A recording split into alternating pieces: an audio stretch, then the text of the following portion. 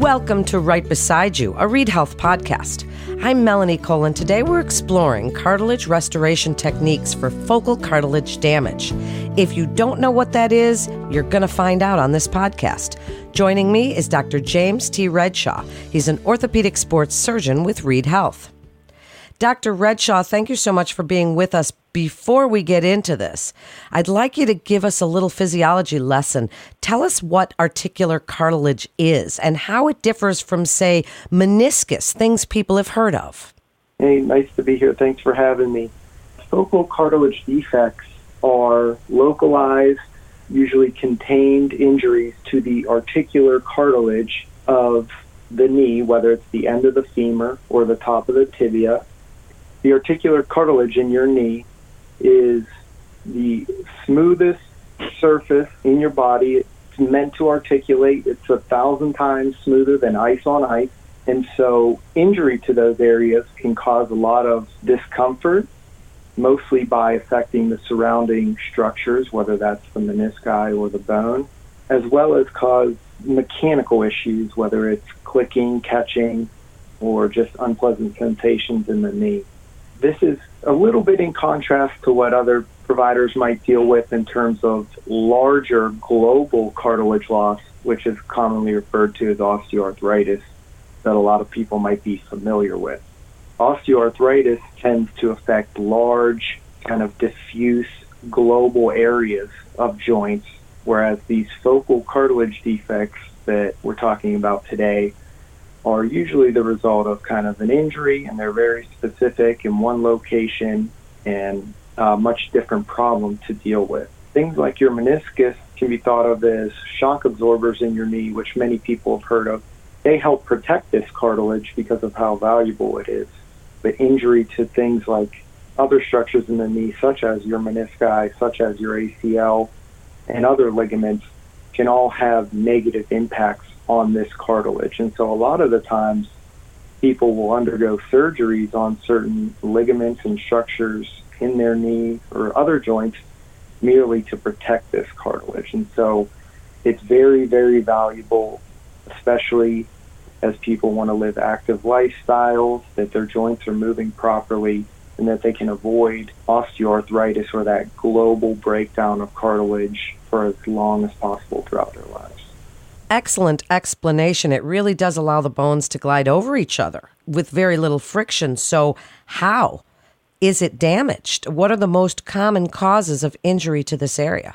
The most common injuries that would result in kind of a focal defect of the cartilage in the knee, it's usually a traumatic injury. You can get it from a direct blow to the area. It's usually a little bit more higher impact. So we'll see these things with anywhere from certain falls from height, maybe falls while even on your feet with a direct impact to the joint.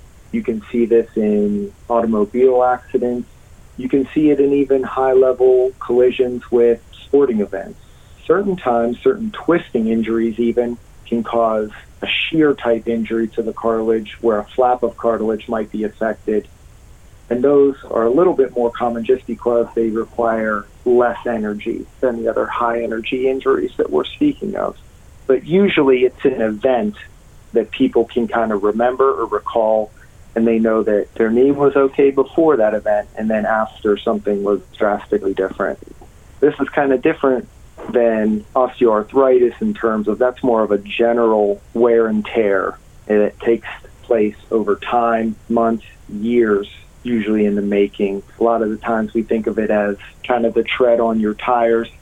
If you were to pop a flat in your tire and need to get it patched, that's more of a focal defect of the cartilage, whereas if your treads on your tires just wear down over time because it's been several years or it's been through so many miles, that's more of a picture of osteoarthritis. Well, so tell us a little bit about articular cartilage. Will it regenerate? It has poor healing qualities, right? So will these kinds of injuries, sometimes people get a tear or they get, something and they're wondering if this will regenerate or heal itself, or does that kind of an injury lead to further deterioration over time?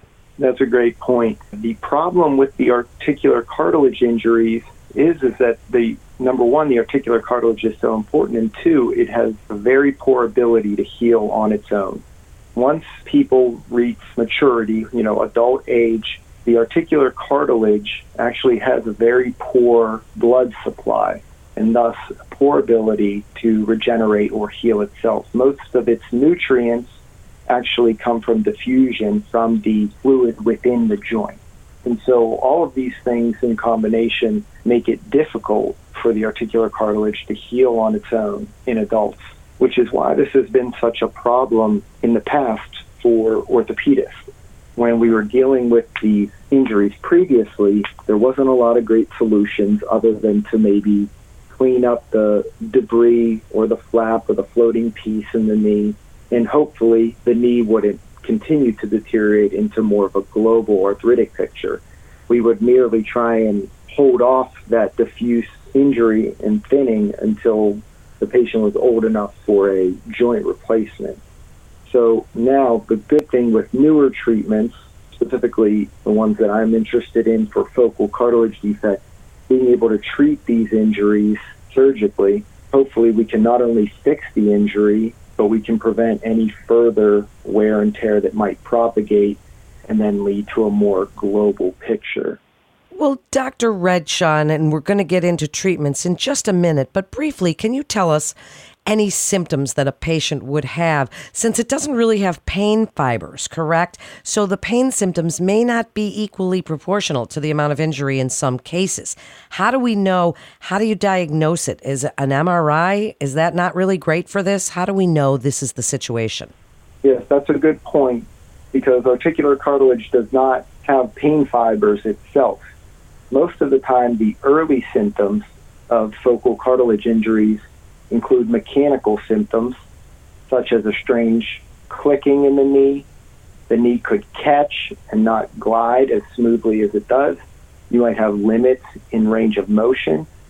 Your knee could become locked from the loose body of that articular cartilage floating around freely in the knee. That also doesn't mean, though, that these injuries are not painful, because when you do have cartilage injury, it places a substantial amount of stress on the surrounding cartilage and thus the supporting bone. And the bone is extremely sensitive to pain, and thus a lot of the times when these patients do experience pain, it is from subsequent bone marrow edema and increased stress on the bone in that area of the cartilage lesion. And you were right on about needing an MRI. A lot of the times the MRI can help see mostly the soft tissue structures in the knee, but can also help with the articular cartilage on certain sequences. It can illuminate not only the location of the injury, the size of the injury, any possible loose bodies floating in the knee, any subsequent bone marrow edema or swelling as a result of this injury.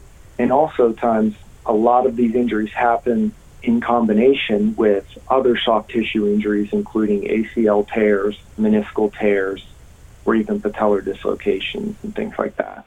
So then tell us about some of the treatment options available and your interests in this particular type of injury. If you could briefly go over some of those treatment options for us. Right. When we speak about articular cartilage injuries and the treatment options available now, obviously you can always start with conservative care, which would include non-surgical treatment options. Usually this involves just treating symptoms and pain, however. If you really want to get at the issue of the focal cartilage defect, a lot of the times this will require surgery, usually arthroscopic procedures, first off, to not only evaluate the knee and the integrity of the cartilage, but also to size the defects, clean away any gaps or debris, as well as any loose bodies that might be resultant from the cartilage injury. There are three main treatment options when it comes to restoring the cartilage defect. The first one would be an autograft technique, where you take a cartilage plug from the same knee in an area that's less demanding on the cartilage, and you place that healthy cartilage plug into the area of injury or defect that's usually more necessary for weight bearing and function of the knee. This treatment option is usually seen in younger patients and provides a good option for small defects.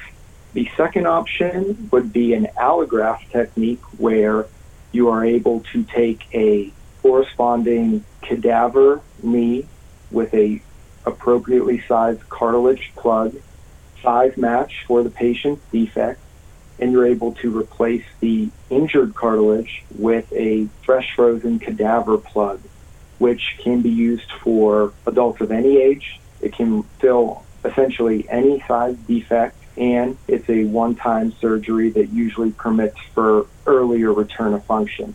The last option is the newest technique, and it involves taking a cartilage sample from the patient of healthy cartilage cells, sending that to a lab, where in the lab, the cartilage cells are propagated to upwards of 5 million cells. These are placed on a membrane, and then the membrane is shipped back sterilely, and then the patient would undergo a second procedure where the cartilage implanted membrane would be placed in the defect and allowed to subsequently grow and proliferate over the next several weeks and months, and thus the patient has their own cartilage cells filling the defect, which could be used for, again, larger areas.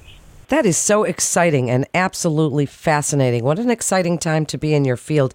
As we wrap up, Dr. Redshaw, tell us a little bit about cartilage restoration rehab, and since patients or an athlete have to be able to accept the load of the sport or whatever it is that they're doing, tell us how this necessitates a multidisciplinary approach to rehabilitation and transformation from that transition from therapy to performance care.